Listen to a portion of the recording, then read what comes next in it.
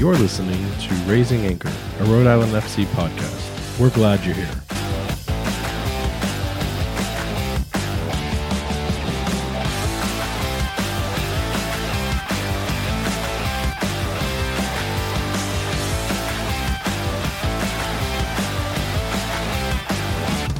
Hello and welcome to Raising Anchor, your podcast and source for all things Rhode Island FC.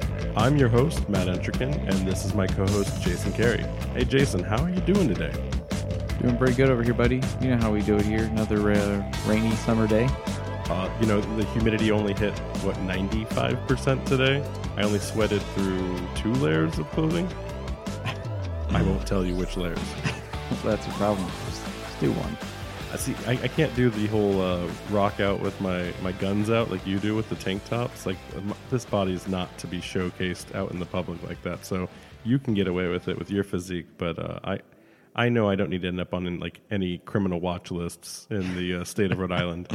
I mean, I'm still packing a little bit of a craft beer belly here, I can tell you that I'm definitely a catch for certain members of the community. I had the privilege of recently running into, in a completely related soccer story, James Lance. For the listeners who don't know who James Lance is, that would be your independent reporter Trent Krim from Ted Lasso. I actually literally ran into him and snapped up a photo. I'll probably try to throw that on the socials at some point. But yeah, no, he was an amazing person, and he just wrapped his arms around me, and I don't know if, in his portrayal of the character on Ted Lasso, he had a certain projection of sexuality, which, spoiler alert, I may have just ruined that. So for Ted Lasso fans, you already had your chance. It's not a spoiler after what? It's been out for a while, no, right? Yeah, and that was season 2, so it's not a spoiler. Shame on you if you haven't already watched Ted Lasso. But the way he enveloped me in a hug for this photo, I don't think my partner, my girlfriend, has ever hugged me like James Lance hugged me. So thank you so much, James. I know you're obviously clearly a listener. I didn't tell him about the podcast. I should have. Could have had our first celebrity appearance besides Coach Cano. Do you think he's actually a soccer fan? Or do you think maybe he's English, part of that show? So he's English. So you have to be. He has to be. Okay. You're indoctrinated.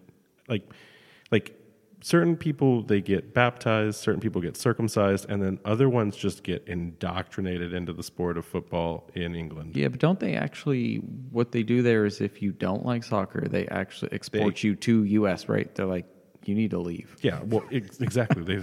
You're not one of the Queen's people or the King's people. Yeah, they kick you out. So, but yeah, so I got to see James Lance again, just living my best life in Rhode Island. So, for those of you that didn't get the opportunity, you should hang out with me some more often, and I'll run you into celebrities like Coach Cano or James. So you never know who you're gonna run into at the folk festival. Don't burn me out. I wasn't trying to tell people where I met him. I wanted to make them think I was just crossing the street in downtown. I mean, you got to drive more than 12 minutes to do stuff, right? So we have a really exciting episode today for the listeners. We had the pleasure of sitting down with the supporter group Defiance1636 and getting to spend a lot of quality time talking to them and getting to kind of understand their makeup and what we can anticipate coming into the 2024 season for Rhode Island FC. And we're going to be really excited to share that content with you today. The interview was actually so long, in a good way, that we were able to break it up into 2 parts. So this is going to be one of our first continuations where you'll have to be left on the edge of your seat waiting for the next week's release.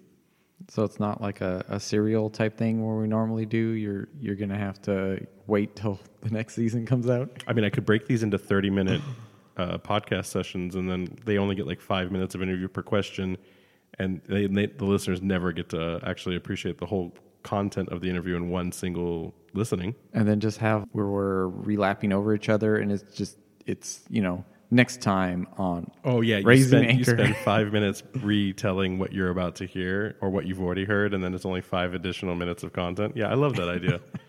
That's a perfect filler option for us. So we're going to split that into 2 parts. So you'll hear us at one point kind of switch over and play that recording. I will apologize to listeners now. We recorded that session in a bar which maybe at the end of the day wasn't the best idea. But the reason we did that was we wanted to record it in Defiance1636's kind of home base, which is the craft burger and beer restaurant in Pawtucket. And, doing that, we kind of knew maybe it wasn't going to be the best idea. We were really hopeful. So the audio is not as great as what you're listening to right now. So just kind of set that up as I don't want to say warning because it's not like they're going to hate it, but temper your expectations. I think anyone who's seen some live interviews and whatnot should understand that when you go out into the field and you interview people, you can't lock yourself in a closet like we are. Oh, I think next time I'm absolutely going to lock those gentlemen into a closet with me to get a better sound quality. So Irvin, Joe, watch out! We're going to do a closet recording next time. The Sonicast. Exactly. So. But before we jump into that interview, we do have a lot of exciting club news. Lots of stuff is happening really fast, and we're really excited to kind of share that information with the listeners. Again, this is a little old, like by the time you hear this, but for the person that's not consuming Rhode Island FC content on the daily, we're really excited to bring this information to you. So, Jason, what's the biggest, hottest breaking news going on right now? So we got a press release here, stadium back on. Wait, what? The stadium? No, but the stadium was off. Remember, all those people said, hasn't it been on? Just turn it on, you leave it on? No, the stadium was never going to happen. Remember all those angry people on Facebook that said the stadium couldn't possibly happen? It was a sham of a project. Well, too bad for you guys. They turned it back on. So, just going to go through this here. So Fortuitous Partners announced today that it has secured the final needed equity investment and has letters of commitment from lenders committed to providing private financing in accordance with the terms of the developer's public-private partnership with the City of Pawtucket and the State of Rhode Island. Fortuitous Partners is developing the Tidewater Landing Project in Pawtucket and has invested nearly $30 million of private capital into the construction of the project. This is getting expensive. For them, not for the city, which is the important thing to call out here. This is all privately secured funds, not an additional drop of money or blood or sweat is coming from the taxpayers of the city. So once complete, the private investment in Tidewater Landing will represent the largest investment of private capital in any development in Rhode Island in over a century. That's insane. Like, we've seen projects come and go, but I think when I read that part, this is kind of a big deal. It's not a big. It's the biggest. It's the biggest deal. I don't. There's never been this kind of infusion of money and support into a project in this state, and that I just kudos again to the group behind this. All right. So continuing on, we are committed to Rhode Island and have been from day one. The Tidewater Landing Project will transform downtown Pawtucket and provide state residents with a team that is for all of Rhode Island, said Brett Johnson, co-founder and chairman of Rhode Island FC. The global pressures on development are real, but we have believed in this project from the beginning and have put tens of millions of private investment into the project to get it started. Now that the private funding has been secured, we are excited to complete the stadium through the public-private partnership with the city and state. Despite global financial challenges, the Fortuitous Partners development team raised another $14.5 million of private equity over the last 2 months without taking on any additional debt. That's huge. Can you get me $14.5 million? Yeah, how do you do that? How do you just... Man, we are in the wrong job. Yeah, I don't know what we're doing here, but... We're counting pennies and they're playing with Monopoly stacks. Okay, so the additional equity investment announced today signifies the completion of the development team's equity raise, and both the stadium and Rhode Island FC are fully capitalized. In all, Fortuitous Partners and Rhode Island FC have combined to raise $50 million in private equity. Along with the announcement that it has closed the private equity raise, Fortuitous Partners has signed commitment letters to fund the private debt required in the terms of the development's public-private partnership. The loans will close simultaneously with the underwriting of Pawtucket Redevelopment Agency bonds this fall. Fortuitous Partners has secured all outstanding requirements required by the city's bond underwriters. So the money's been released. at this point. I mean, maybe it's not physically exchanged hands, but we've done it. We've met all of the requirements. The public funding can now be released to us. We can set up for whatever needs to happen in terms of the next steps. I think what the presser doesn't say is that they've announced that the construction will now resume this fall to get us back on track for a 2025 season. And for all intent and purpose, I haven't heard anything about needing to delay further. Like, why? Just pick one or the other. English language, it's great, isn't it? There, and there. But yeah, so the construction will resume, and we will be on track for that 2025 season. So super excited about that. I know when we did the first episode, we got a lot of pushback around like, how could you even talk about that news that the stadium was off? We never thought it was, but again, for the listeners out there that maybe don't comb through everything that's been announced in, local news agencies, articles, or their, racist aunt's Facebook. Sometimes it's just important to make sure that we share everything that we get, good or bad, about the club. And this is absolutely good. This is the most fantastic news that we could ever ask for. So I'm all ahead full. Like this is now we don't have to say this anymore. Remember how you had joked like we're gonna have to like bring this up? We don't have to bring it up anymore. It's happening. I don't know, the meteor that's projected. Oh yeah, I'm sorry. That or when aliens come and abduct us all, so we don't even get to enjoy soccer, right? Yeah, stadiums are actually the next item on the list for cancel culture. So but that started when baseball stadiums were already doing their thing with like spending way more money than what the city had committed to, and then like the attendance just drawed the draw wasn't there unless it's. I mean, and if you've seen baseball, right? Like after a certain point in the season, usually post All-Star game. If you're not going to make it in, if your team's under 500, you're ghost towns. Ghost towns. Showing up. At least with football, like gridiron football, fans show up still for their, unless it's like maybe the Browns. It's a short season too. It's easier to just say, hey, let's get through this, support our team, have a good time. Baseball is you're playing multiple games a week, so it's a very different sport. I would not be surprised if in our lifetime we saw the game of baseball get reduced down to more meaningful games. To not, because again, like those stadiums are 60,000, 40 to 60,000 capacity places.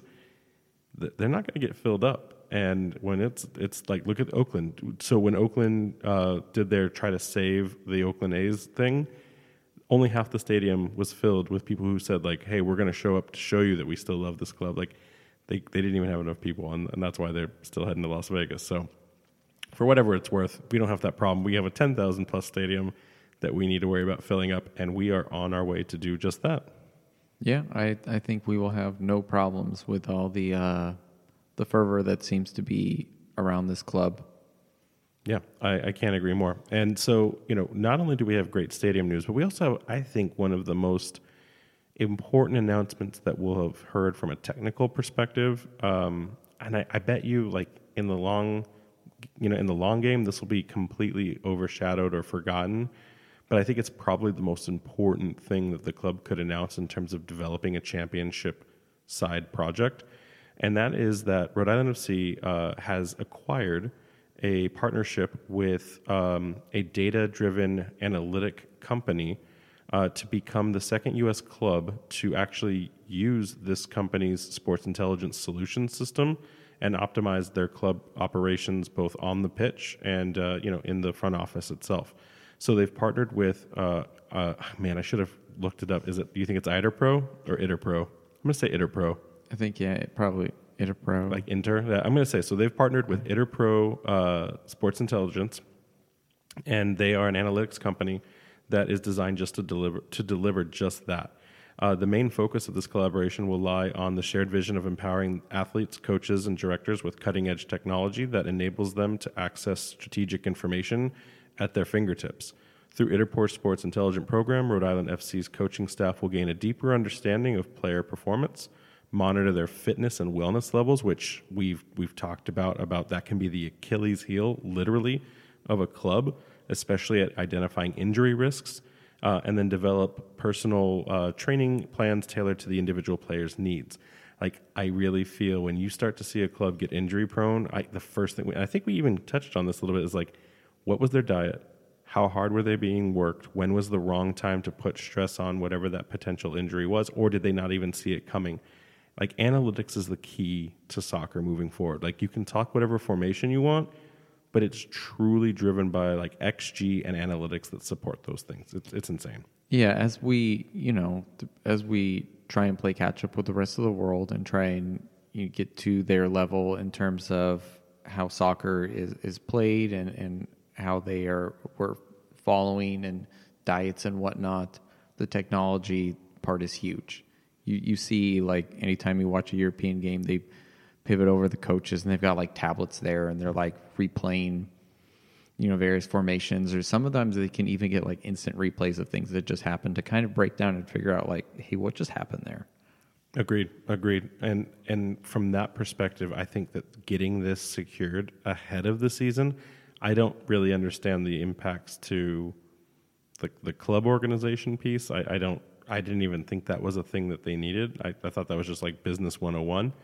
But knowing that they're going to use it for both systems, it's just a huge win. And the fact that we're the second U.S. club to partner with this group, I want to know, what do the other teams, both in our league and our divisions, as well as the other clubs in, Division 1, what are they utilizing? Because when I went and checked the pedigree on this company, they're not pushovers. They're not like upstart, like trying to secure a name.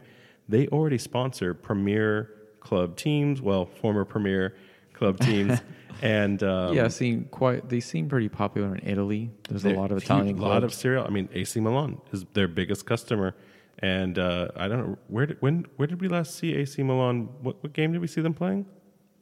Do you remember? Was it one of was Champions League knockout? Oh, yeah, against Inter. Yeah. I don't know about you, but like not a lot of clubs make it into that level of Champions League play there. So. Yeah, I mean, I imagine realistically there are some other companies that do this too. I'd be curious, like, how many of the USL teams have these technology partnerships? That's exactly what I want to know next. Is like, are we just again investing in the right things to just dominate the league, or is this just picking one like the Capelli Sport jersey conversation where we're just one manufacturer, we're one vendor? Is that something that will be like, oh, whose analytics program was better, or are we just ahead of the tide?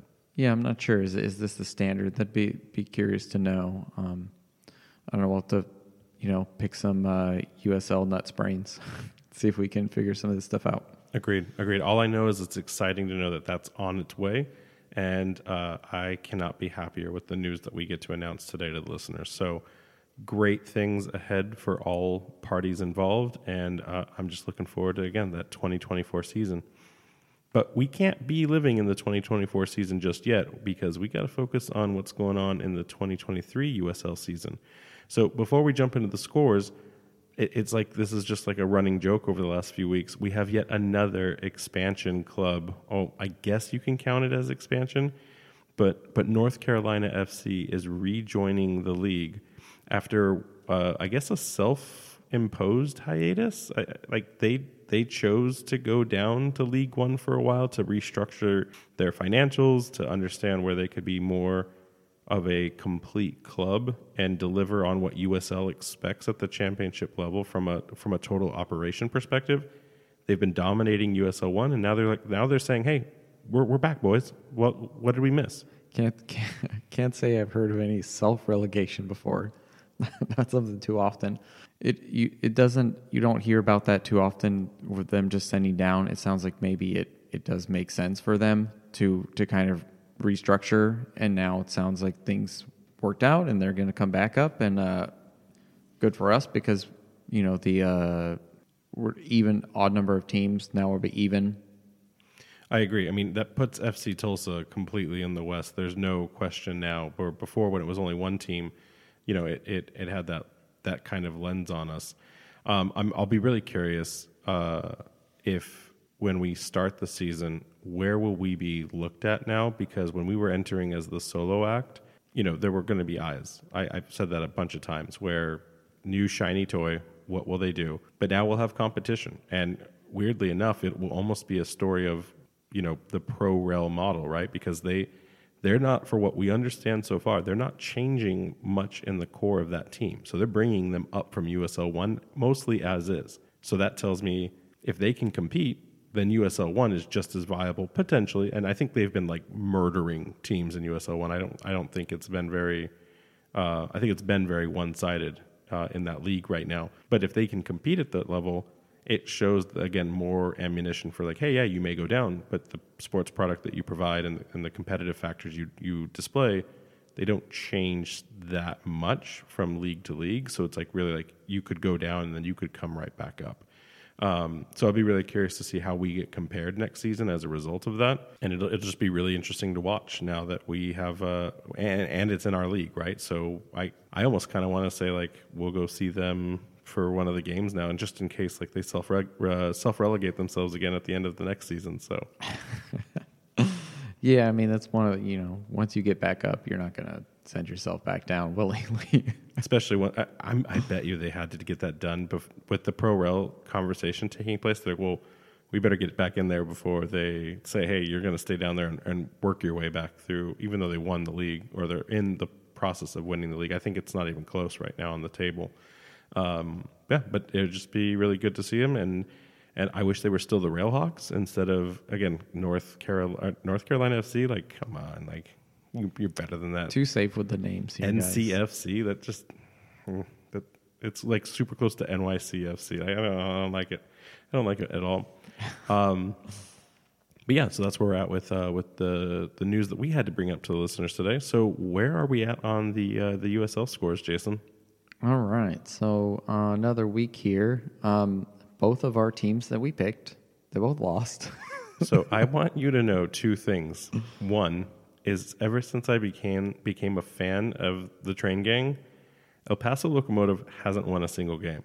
I think you're jinxing them. Maybe those fans are in. Have you got some hate mail yet? So those fans are in like just an uproar. In fact, it's so bad for that club right now that one of their like core like centerpieces to their formation, who they had just announced on a multi-year contract extension, immediately left the club and departed for a team in like their homeland.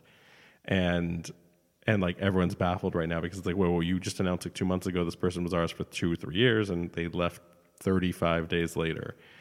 They're not winning any games. So then not only is my Train Gang off the rails, but then in the last man standing bid, I was looking at the table, and RGV had wiped the floor with us, which we were like strongly in third place in the playoffs. But as I started watching USL, I was like, RGV is on a hot streak. Like, they can't paste us and not keep that up against the last place team in the league, which was the Lights.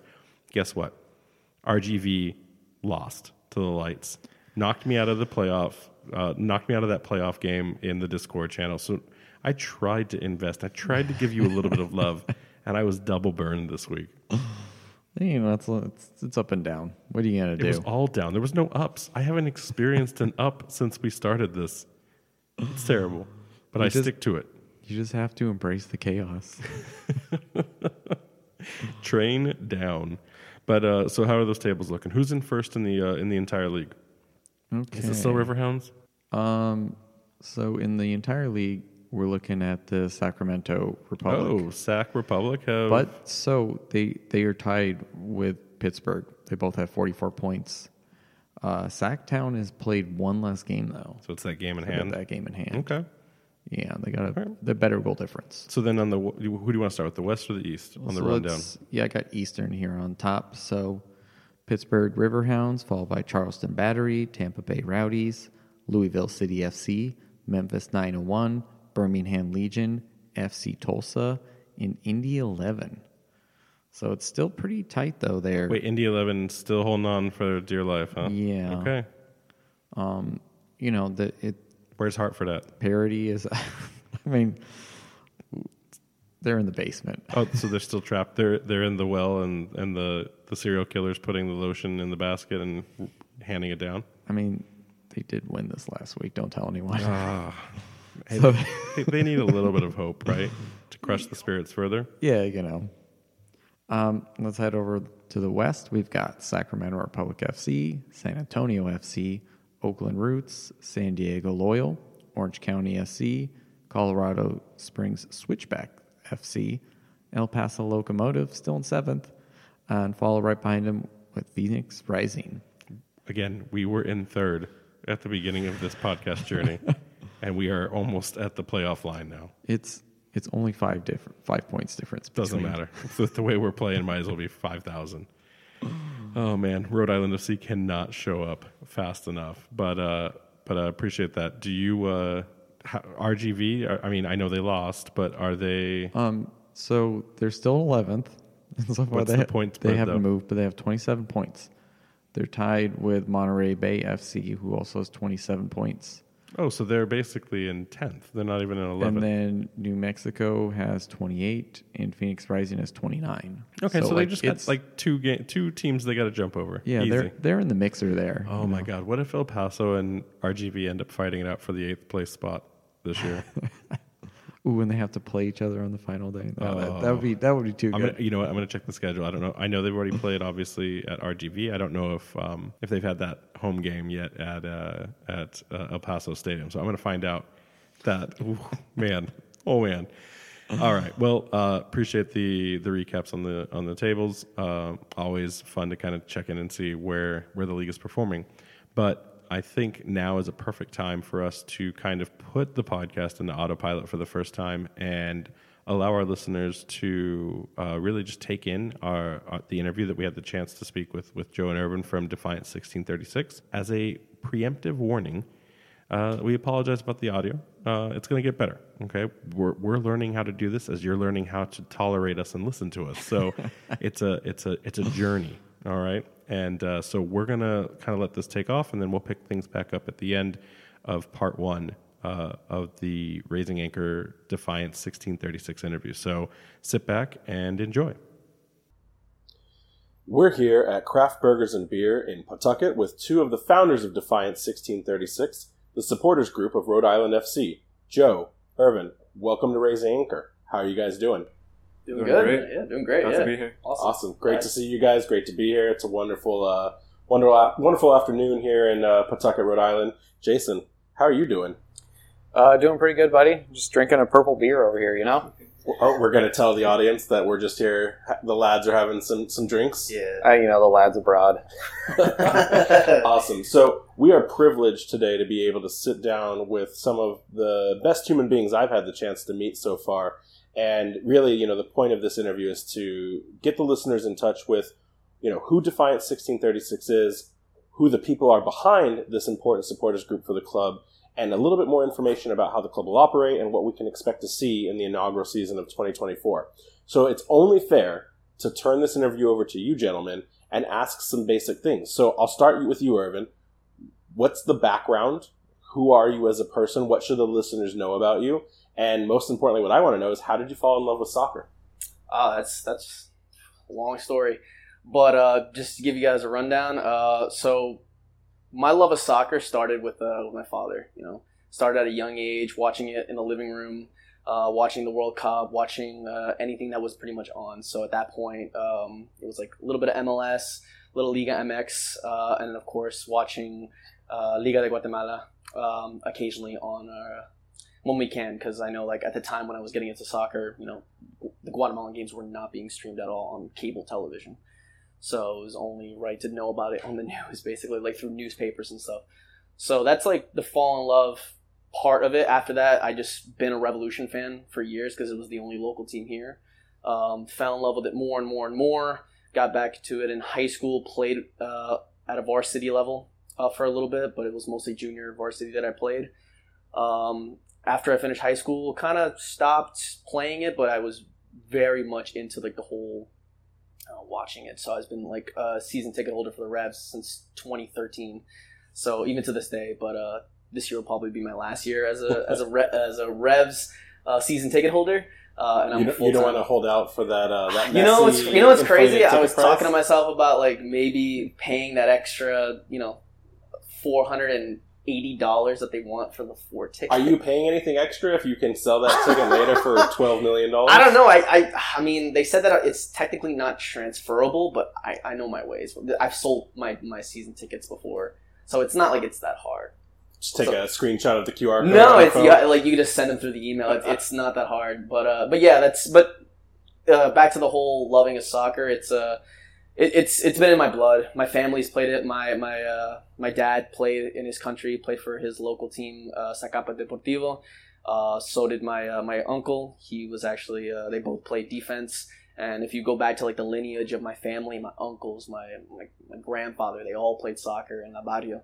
So like that area is all Guatemaltecos jugando fútbol. So like it's soccer is a love for us. So that's how I fell in love with it. I wasn't the best player, but supporting, I knew that I had a big mouth, which you'll definitely find out throughout the podcast. So I can definitely cheer. I can definitely sing. I can definitely try to play instruments. You just give me something to do, and then I'll give you the best atmosphere that I can. What's your best instrument? Is it a triangle like mine? Oh, man, if you give me the drum, I'll bang the damn thing until it has a hole in it. So, yeah, but my best instrument is my voice, for sure. What position did you play? I was a left winger. Okay. So I was attacking-minded. All right. Yeah, exactly. Awesome. How about you, Joe? I'm Joe, and like Irvin, I grew up in a very Guatemalan background, and it's really interesting because, as you said, Guatemalans are very much in love with soccer in a way that you just won't find in the States. I remember going to Guatemala for the first time very recently, and I was in my cousin's neighborhood, and we just went outside and say, hey, want to go play some ball? And I was like, okay, I'm down. And we went out, and they had this mini pitch right outside their door that we just went out, and we just had a good time, the three of us. And then this random kids come up, and they're like, hey, can we join you guys? And they're like, oh yeah, come along. Like, these kids that we haven't seen before, that we don't know if we're going to see them again, but we just wanted to have a good time playing some football. And that's why it's a beautiful game. You can just go out, just grab a ball, and that's really all you need. So it sounds like there's some significant Latin influence here for both of you. Do we call it soccer or do we call it football? You can call it whatever, man. I mean, we're American born and Guatemalan raised, so I mean, whatever you want to call it. Because even sometimes my dad said, "Oh, voy a mirar el soccer. You know, I'm gonna watch the soccer game. Voy a mirar el fútbol." So like, so whatever happens, and I mean, it doesn't really matter because whatever you want to call it, the beautiful game. In the end of the day, everybody knows it as the beautiful game. Great answer. So I think, before we get too deep into this, we should probably take a step back. And for the listeners that for the first time are hearing, because we've name dropped you several times on multiple episodes, but they may be asking themselves, what a supporter group is. And so I thought maybe, in your own voices, you guys could take a second here to explain to those fans, those new listeners, what does that mean? What is a supporters group? What is your supporters group going to be in terms of the beautiful game? And then whoever answers that question, I'm going to deflect to the other person. What do you think maybe are some things that a veteran might not know about supporters group? Maybe someone that's attended multiple games and they see what that means, but like they actually don't know the further details, the more intimate things about what a supporters group makes up. Well, I mean, I can answer the first one. So for those of the people that don't know who we are, I mean, we are the supporter group, and some people don't know what supporter group means. So it goes by different names. You can call us ultras, fanatics, barra brava. You can call us by a lot of names. But at the end of the day, we are the guys that are with the drums, the smokes, the flares, the flags, the banners, the passion. We are the ones that are going to always scream louder than the guy that buys the normal ticket. We're the guys that are going to be singing 90 minutes and a break for 15 for that second half, and then we're back onto the march. And we're the ones drinking in the parking lot. We're the ones singing till dusk, till dawn, and we're the ones that wear the colors on our sleeves till we die. We're the ones that are literally going to be buried with a jersey at the end of our lifetime, and then hopefully seeing family still play soccer up, and we'll still be cheering them in the afterlife. So that's who we are. We're the ones that wear the team in our heart, and not just on the jersey. Like, it's el corazón, it's a passion de soccer. Okay, that's a great answer. Irvin got the easy one. I feel like, Joe, what's something a veteran of the sport might not know about what a supporters group is? Well, when you think supporter group, usually what you think is all the stuff that Irvin just described. You go to a game and you look behind one of the goals, or in the middle if you're a Hartford Athletic fan. That's so crazy. You look behind the goal and you see these guys with smoke. They have drums, raising these huge flags. And you're like, hey, that looks pretty dope. But there's a lot that I've learned that goes on behind the scenes. You might see, just on game day, you might see just a TIFO go up it's a huge banner going up, being raised. But really, there's a lot of work that goes into those. You need people to paint it, you need someone to design the whole thing, and of course you need to pay for all those materials. And there's really a lot that goes into the people who play the drums, the people who, fly the flags, and as well as other stuff that the group might do beyond the pitch, such as doing, let's say, a couple events outside of the stadium. There's plenty that goes on just beyond what you see on game day. Nice. So it's more of an organized party. It's not like you guys just show up. So in terms of the history, how did the supporter group form? And did you guys actually know each other before so? We did. He can answer that one for sure. Where we first met was... Well, previously we knew each other through Discord, because we were both Revolution fans, but we already knew each other through Discord server for the Revolution. But we didn't really know each other until we were both taking a little vacation up to Toronto for an away game last year. And that's where we properly, met each other, and we got to meet for the first time.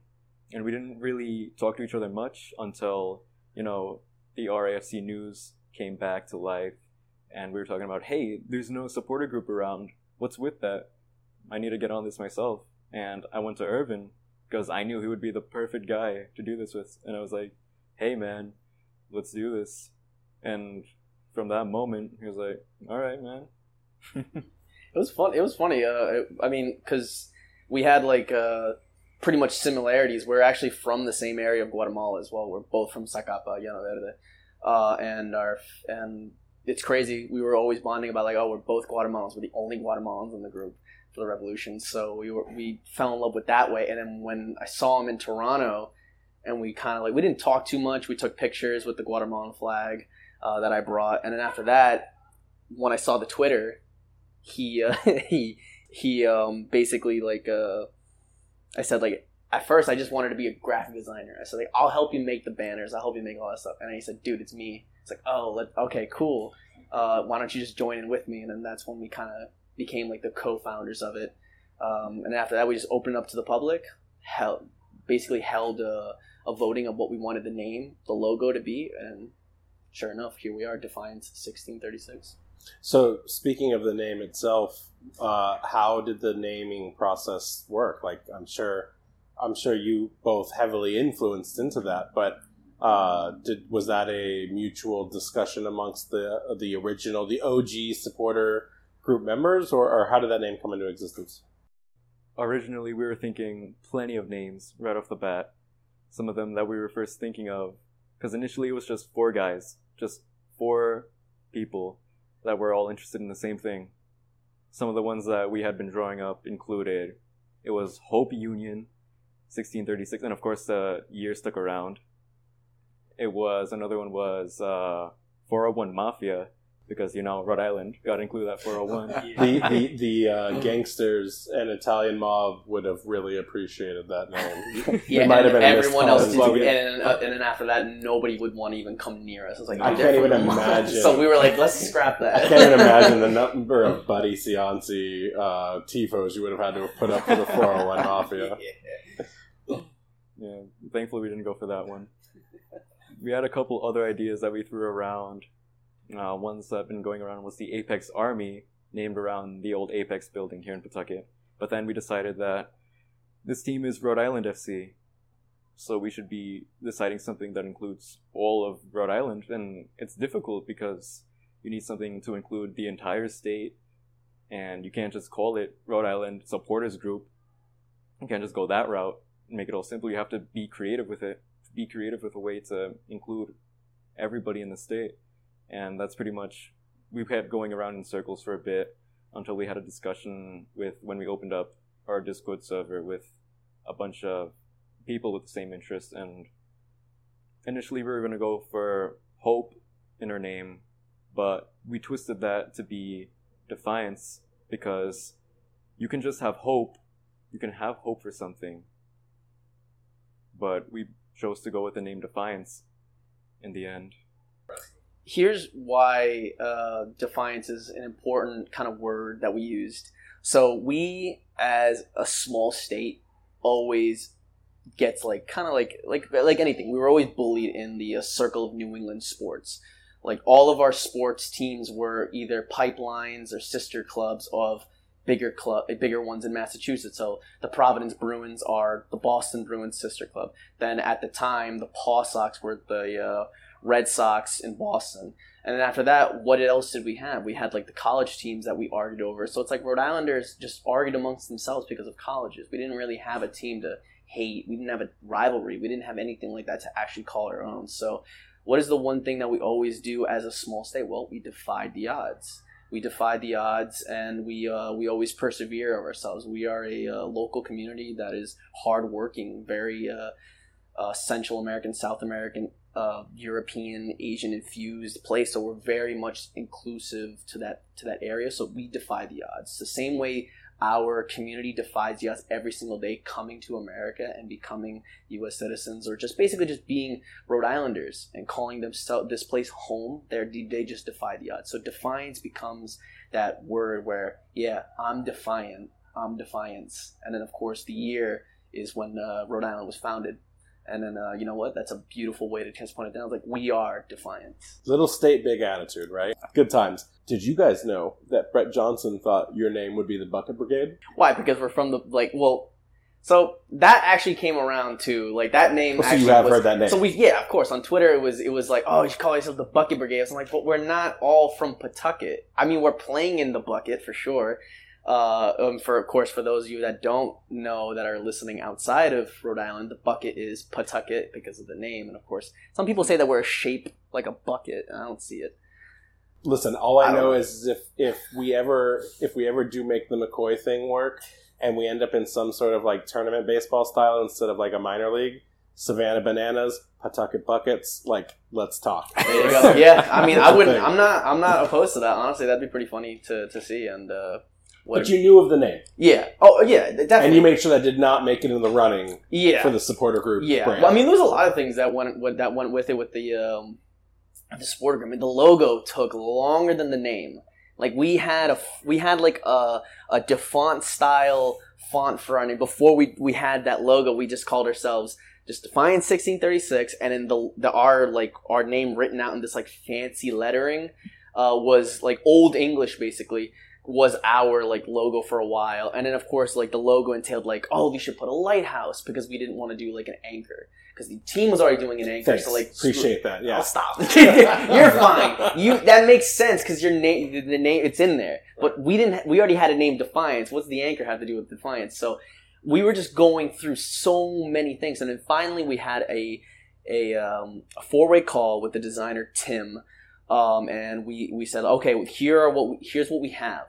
We liked what we have now, and then there was also secondary logos that we use, and now we have like other logos, like the 1636 with the 13 stars that represents Rhode Island, the Rhode Island stars on our flag. So we were like, oh, you know what, that's perfect. And the best thing is that like if you go back in history, we're a small state just like the tugboats. We are small but mighty because we haul the biggest of like ships. So we're small but we're pretty tough. And that logo is like the shape of the tugboat doors of the old logo ones. The minute he made that comment. So when we were like, oh, that's it, that's our logo, then let's call it. And then finally we released it, and people fell in love with it to the point where people thought we are the team, and we said, oh, they renamed themselves. Oh, that's pretty cool. So one comment that was pretty funny was like, oh, why is it that the supporter group name and logo look way better than the teams? Oh. So we're like, oh, damn. I was like, well, Tim, you might. So I told my designer, you might want to call them. We can settle you a job. But shout out to the guys at Risby. Dumb not to. You haven't heard this yet, but we did a story on Miles Dumas, who built the Rhode Island FC logo. So Miles is a listener of the podcast, and he's probably So those might be fighting words now. So yeah, we're gonna have to take that back. Yeah, get on it.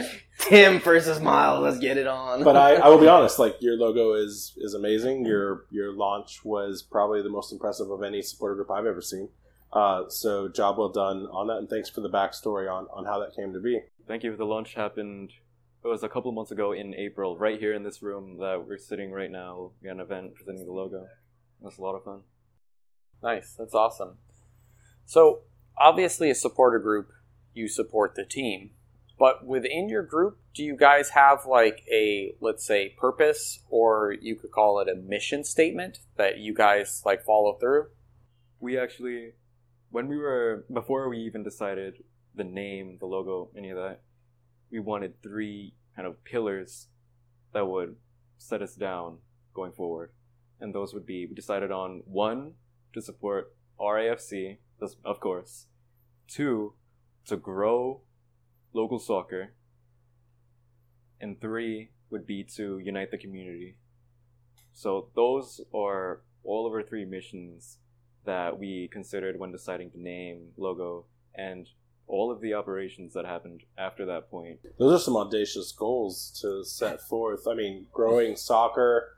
Okay, I mean, that's a partnership across all avenues within the sport itself. But how do you feel? Do you have a blueprint to those yet, or is that something that we'll see marching to 2024? So we know that we weren't going to be doing it in like year 1, where we're going to be like, oh, we just succeeded on what our plans was. It's going to take time with stuff like that. I think our ambition is that we're tired of certain groups saying that we want to change Pawtucket, we want to do differently in Pawtucket, and then they're the ones that also don't do anything. They're the ones that complain online. They're the ones that like have the most to say but don't do the little parts. So we're, with the love of soccer that we have and the love of our community, because we both grew up here, regardless of where we're from, regardless of what our heritage is, this is our home. And hopefully, I mean, like whatever happens, we're always going to be drawn to Rhode Island. I sure as hell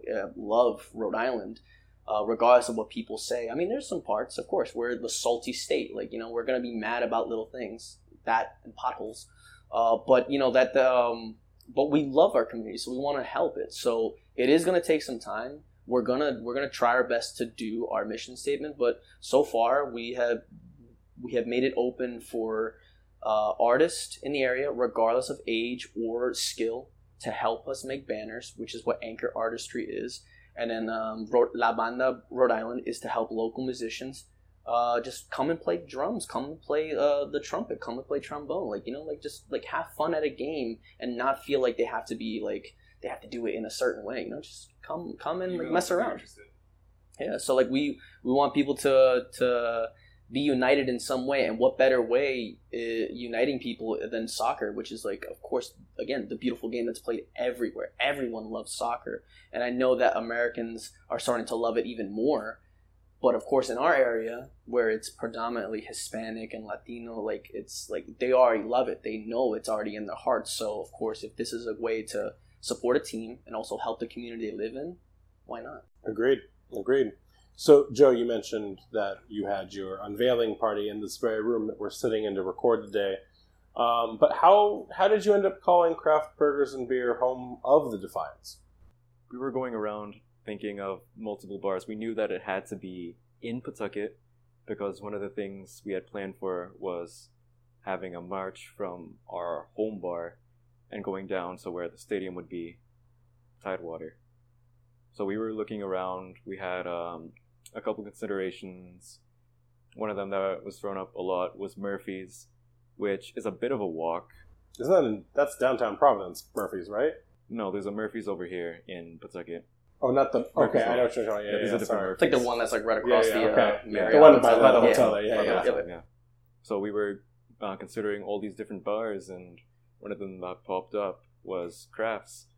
So our plan was to come in here. It was me and Irvin. We came in here, and we planned to see what the food was like, see what the place was like. And I know from the minute I walked in and saw the scarves on the wall from all these different European teams, and the Chelsea and Spurs supporter groups that also have their home here, they have that in their pedigree, I walked in here and saw that. I was like, yep, we found it. We found our home. Not to mention that it's really close to the stadium. The stadium will be. Get up, walk to that window, you'll see the stadium. Yeah. Like, it's legit right down there. And then, like, they even told us, too, like, oh, yeah, it's like, as soon as you walk out of the parking lot, just walk down the hill, you're right in front of the gate. So I the reason I asked that is, if it was location-based, so I understand that there's also an additional soccer pedigree here. And for Chelsea and Liverpool, was it Liverpool you said? Spurs. Yeah. Oh, Spurs. Spurs. So for Chelsea and Spurs fans, if you don't already know this is the happening space. But I guess I'd ask, like, outside of home game days, will this also be the intended kind of away game location center to watch games and to show up for attendance? Yeah, for sure. I mean, we want to branch out to different locations for sure to help that's one of the big goals. That's just why we go to different businesses, is to see, hey, where else can we do away games? Because it's easy, just put on ESPN Plus and just turn on RIFC and just watch the game with your friends. We've already reached out to Moniker. We've already reached out to even like food trucks that have like their own stationary place. Like, we'll just bring a projector and then, like, you know, stream it from our phones and just set up there. So we have other places that we definitely want to help out. Even the German American Association has already said, hey, you can use our dining hall, which we come and do and watch Bayern Munich games and other German soccer games. You can watch your games here if you'd like to as well. And they've been more than welcoming to having us do games. So we do want to do it at different places to help out the local community, but this will be our home hub for home games, except for 2024, which we'll be doing at a bar that's actually like a walking distance to Bryan. Do you know the name of the bar, or can you share that yet? Parentes, yeah. So Parentes has been pretty cool, and even the guy, when we went in there, we gave him a flag. Oh, I'm going to hang this up right now. So he was like, oh, okay, cool. He said, like, just give me the schedule. I'll make sure those days we'll have a back room for you guys. So the guy has been nothing but like, I can't wait till game days. I can't wait till this place starts rocking, making noise, because he knows he's going to be making a lot of profit on this, and he's going to be bringing in more customers. But it also, again, helps a small business. So that's the mentality that we have. As long as we're helping them and we're promoting their stuff as well, that gives back to our community, and it gives people to say, hey, what's going on over there? Let's join up. That's awesome. So far, how would you guys say your relationship with the FO is? It's been pretty good with them so far. I don't want to beat around the bush and say that it's been easy trying to get a meeting with them. We just recently had a meeting with them, and I think it was good that we got the time we did, but it was difficult at first. They said that they would meet up with us in March. Nothing came because they were still hiring people. And then time went by. We just let them do their thing. Finally, we got the meeting with them, and it took a while. But it's been good. We invited Brett Louie here for our event, and he was more than happy to kind of answer our questions from what he can tell us. He wasn't going to spill the beans out completely, but he told us what he could tell us. Then he told us more at the meeting. A lot of things that we wanted to hear, a couple things that we didn't kind of like about the posture of what we wanted to do. But then again, that's just going to be the relationship with them. They're not gonna like everything we do. We're not going to like everything that they do. So we have to just come up with a middle ground and like just come up with that. But other than that, they literally thrown their numbers at me, like, email me, call me, text me if you need anything. Just we're like a phone call away. So we want to make sure that we're on their butts a lot, so that they know, like, hey, we're serious. Like, we're not gonna like mess around. We're just gonna be like, oh yeah, do your time, do your thing. No, if we need something from you guys, just know we're gonna text you guys. So that's the one thing that like is a relationship with them. Like, they know that we're not affiliated with them. We're your supporter group, so we want you guys to be held accountable with a couple things. But then again, we also know that you guys are going to want accountability from us as well. So it's a mutual relationship, and hopefully we can grow as we do more meetings with them. But right now it's been pretty straightforward, and they've been very kind to us.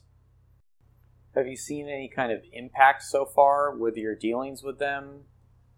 I mean, so far, nothing yet, because we haven't really asked for too much. We asked the simple questions that everybody on the Discord wanted to know.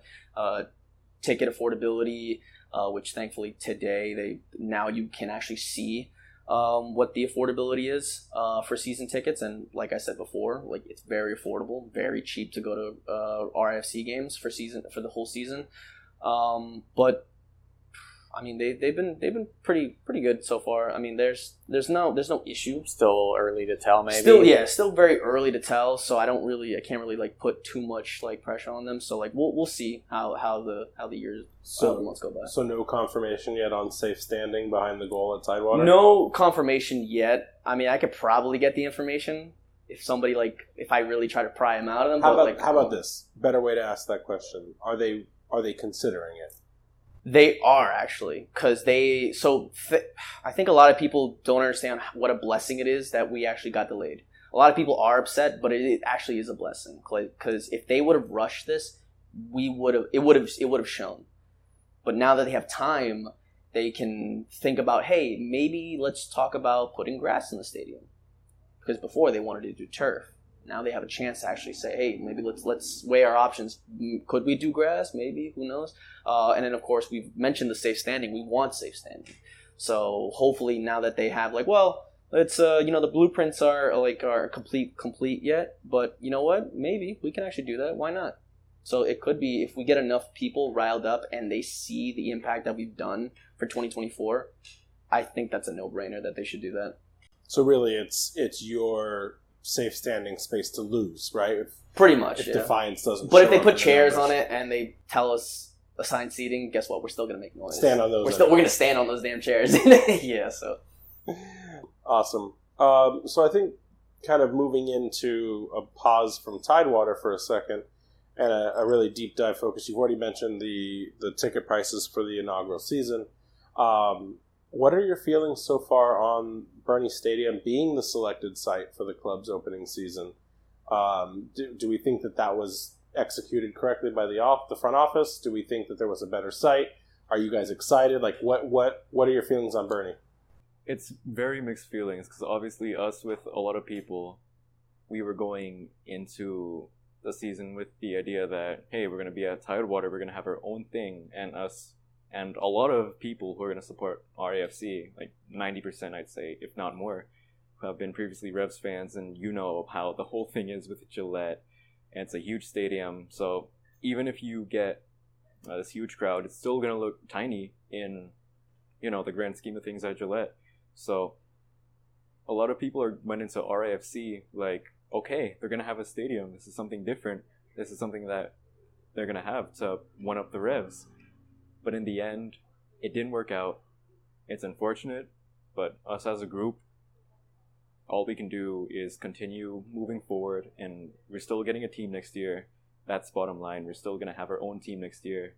So we were, as soon as they said, okay, we can't finish Tidewater, we're going to look at other options. We were thinking, okay, maybe they're going to play at Piercefield, what is it called?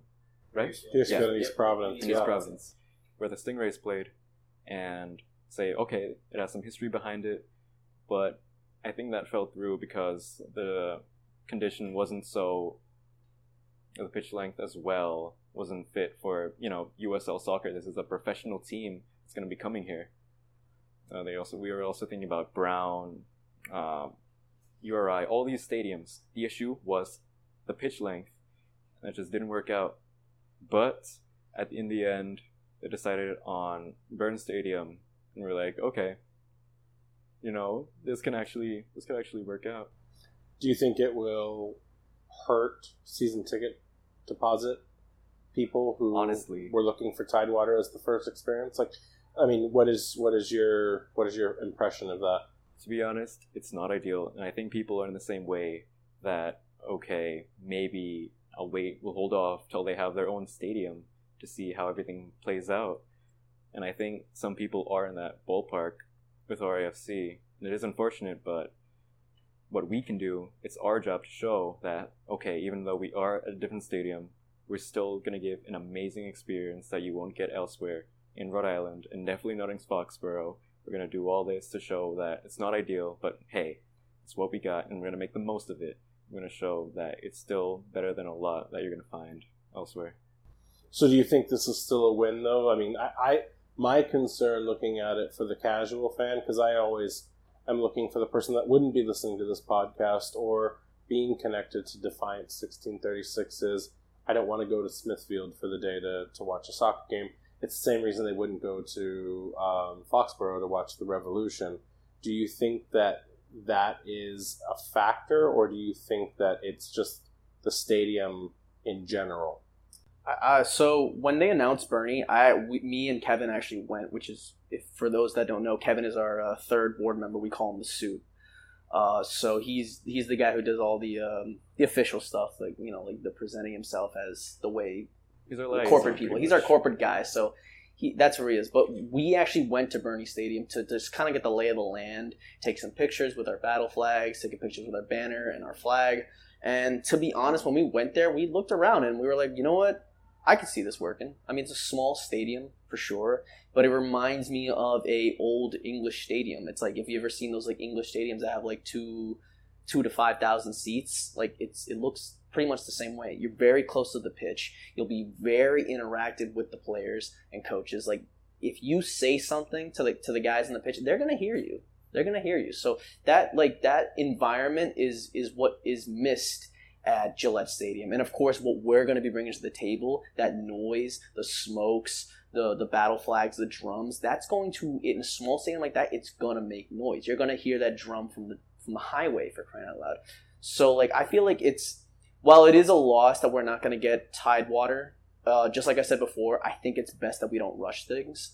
And because if you rush things, like anybody, you've asked anybody, you rush things, it's gonna become sloppy. But if you take your time and you make a beautiful thing beautiful, it's gonna look great. So like, I feel like people need to have that positive mindset. To some people, this is like a win for them. Oh my God, it's not gonna happen.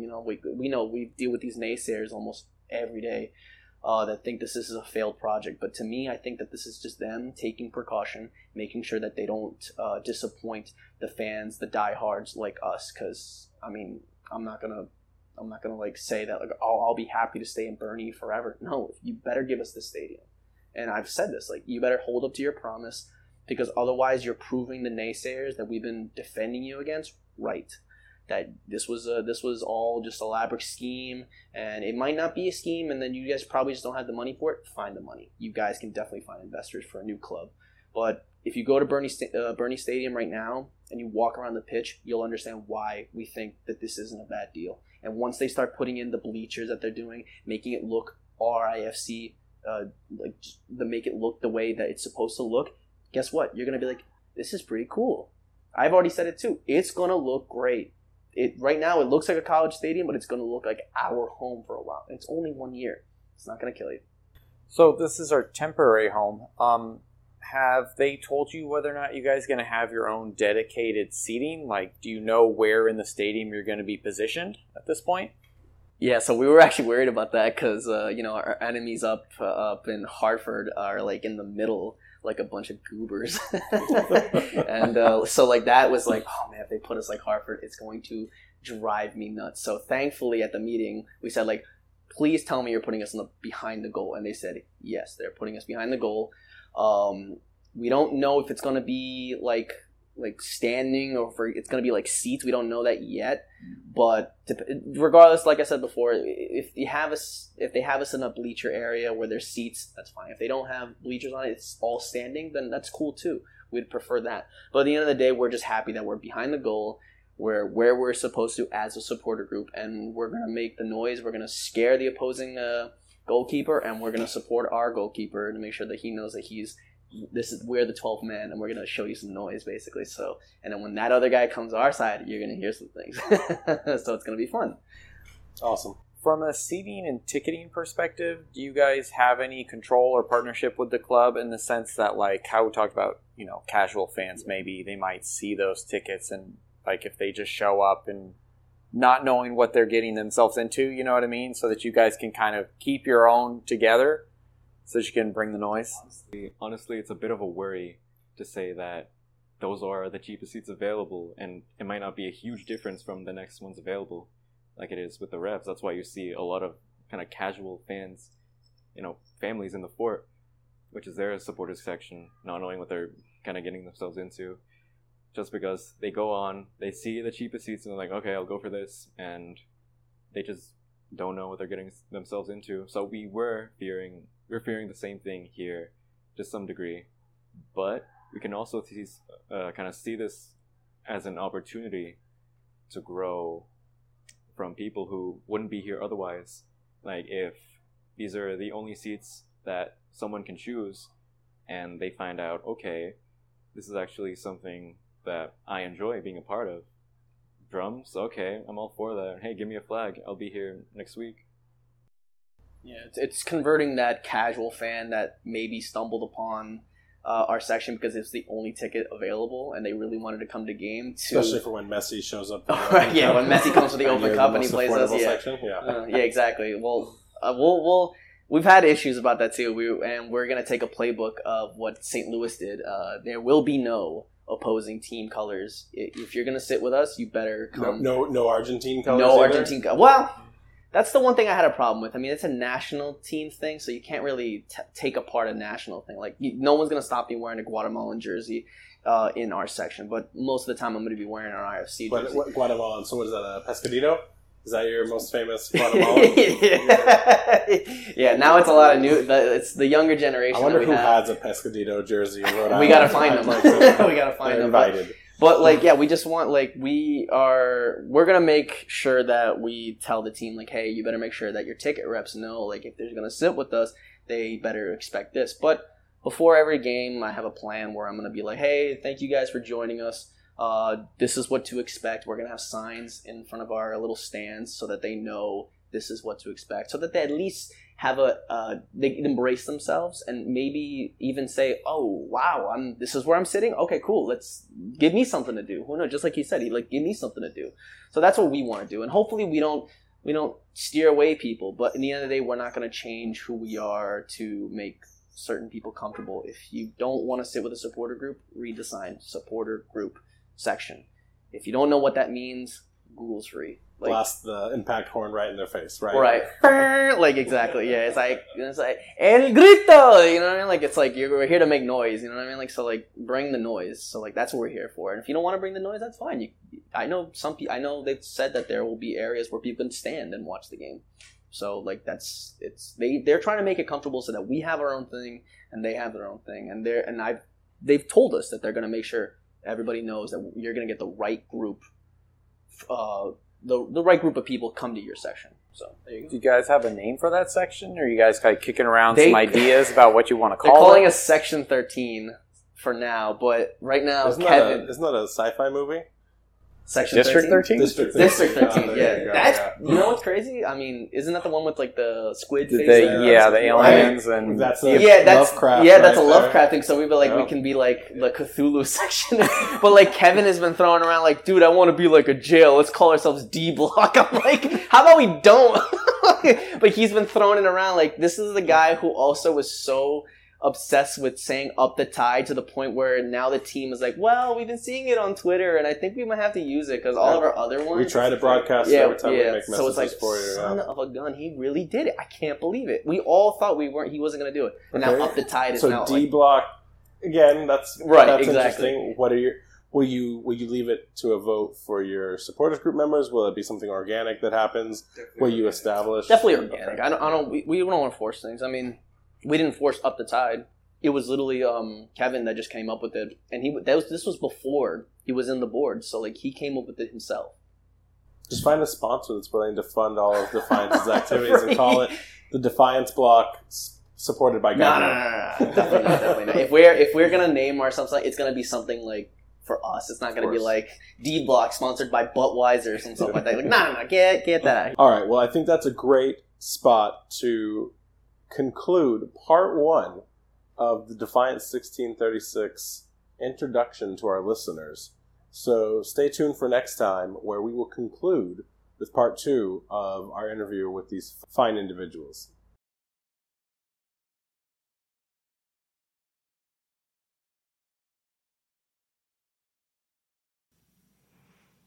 What an incredible conversation so far. I mean, obviously we know the whole conversation since we were there for both parts 1 and 2, but don't tell them about time travel. But what a lot of fun so far. So do you think were Joe and Irvin exactly who you thought they'd be? To a certain extent, yeah. I mean, it's first time meeting Joe. Seems a cool guy. We've met Irvin a few times, but it was nice to sit down and like really have a deep dive and kind of get his story and really kind of figure out who Defiance are, like as a group, and like who they want to be. Yeah, no, I agree. I don't think you could have picked two more passionate people to really spearhead. And I think there's some other founders that we'll probably be able to get a chance to talk to at a later date. But for those two individuals, they're so excited to talk about Rhode Island FC, about Defiance 1636, and just soccer in general. And I didn't even know there was a Guatemalan connection there, like that, but that they knew each other as Guatemalans in a different supporters group. Like it's just like a fun story. Even from like the same area, which is crazy. Yeah, like what are those chances? Like that's like almost as good as El Paso Locomotive winning the title this year at this point. So tying it all back in. But yeah, so listeners, look forward to part 2 on our next week's episode. So kind of same format, and we just really excited to bring the rest of that conversation to you. What are some of the events that are going on in Rhode Island FC right now? All right. So RIFC will be at Brown on Saturday, September 16th, watching the Brown Bears play the Bryant Bulldogs at 7 p.m. If we were to go like just like the mascot alone, like a bulldog stands no chance against a bear. I mean, I don't stand a chance against a bear.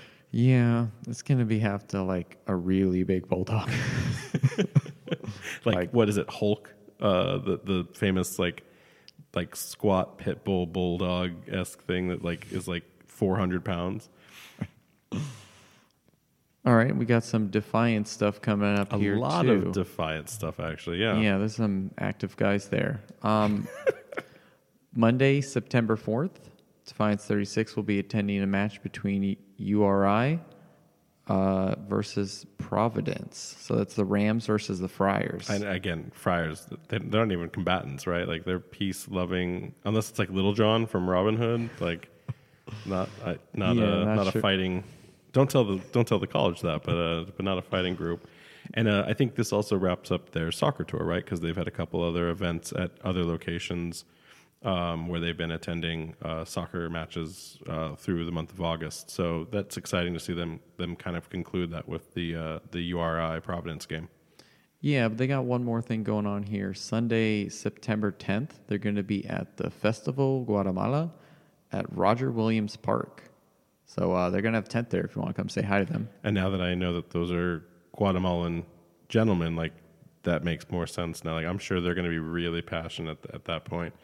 And then, they do also have the Defiance attending McCoy's final inning, right, in Pawtucket Stadium, where if it doesn't get canceled for weather for like the 9th time, they'll be sending off the stadium with a fireworks show, and I think it runs from like 3 to 9:30 or something like that. But I think it's a great opportunity for, Defiance, or if Rhode Island FC shows up to that one, we haven't had that confirmed yet, just to kind of like take in and show people who, whether it's nostalgia, it's just the fireworks, or they miss sport in Pawtucket. I think it's a great conversion opportunity for those fans to go, hey, you know what? Baseball's gone, but I've got something else I can go watch now. So really, really good call on them to show up to that and kind of like hand off the legacy, if you will, from McCoy to Tidewater. So that's really cool that they're going and doing that. Yeah, closing a chapter and starting a new one. What is it? When every time a door closes, a window opens, or something like that. Awesome. So, do we have any listener questions? Of course we do. It's always 2, by the way. I don't know if these people are send them in pairs. You can send more than 2 questions. You can ask more than 2 questions if you want, by the way. All right. So we got one here from Tim. Why did you name yourself Raising Anchor? Oh man, I don't think we're ready to give the full story here. That might be in the Patreon special at a later date. But I can say that when Jason and I started working on the project, we wanted to keep it nautical themed because there's an anchor in the logo. I can say we worked up some other naming options, and one of them we maybe started registering things to, and it was already trademarked. Too soon. But I can say that Raising Anchor, if you Google it, since we're not the top search yet, we will be one day. It has a couple different meanings. So raising an anchor is a ship starting its voyage, taking off. It's a sailing term, which is very much a part of Rhode Island history and culture. And like when you think about it, like I'm going to get some sort of foam anchor that is like a celebration. Maybe Rhode Island FC will make it, and then they'll put their logos on it, and then it's theirs. Again, Rhode Island FC, take notes. You can have this one for free too. But I'm going to just hold up an anchor as like a foam finger. That's my foam finger at the stadium. I'm just going to hold up an anchor to celebrate. So that's where the name came from. There were a lot of different options, but we wanted to make sure that it tied in kind of loosely associated to the club, and then also kind of had a roots and history in Rhode Island's rich maritime history. So that's the short answer, and then one day we'll share the completely ridiculous story of what we first were calling ourselves and how important it is to do so many different checks on things when you start a podcast. A lot of work behind the scenes that not everyone knows about that goes on to get this done. A lot. What's that other question that we got today? All right, and Eric here wants to know, what teams did you like before RFC? Oh man, trying to call us out. I'm not ready to share that either. Like I don't want to lose our 5 listeners that we have. Can I answer the question but like really obscurely to like a politician would? Can I say like I'm actually a Plymouth Argyle fan in League 2? I think they just got promoted to The first time you played FIFA and you did your create a player, Plymouth Argyle. That's why I'm a Plymouth Argyle fan. Okay. My first guy, I ended up on Udinese when Alexis Sanchez was there.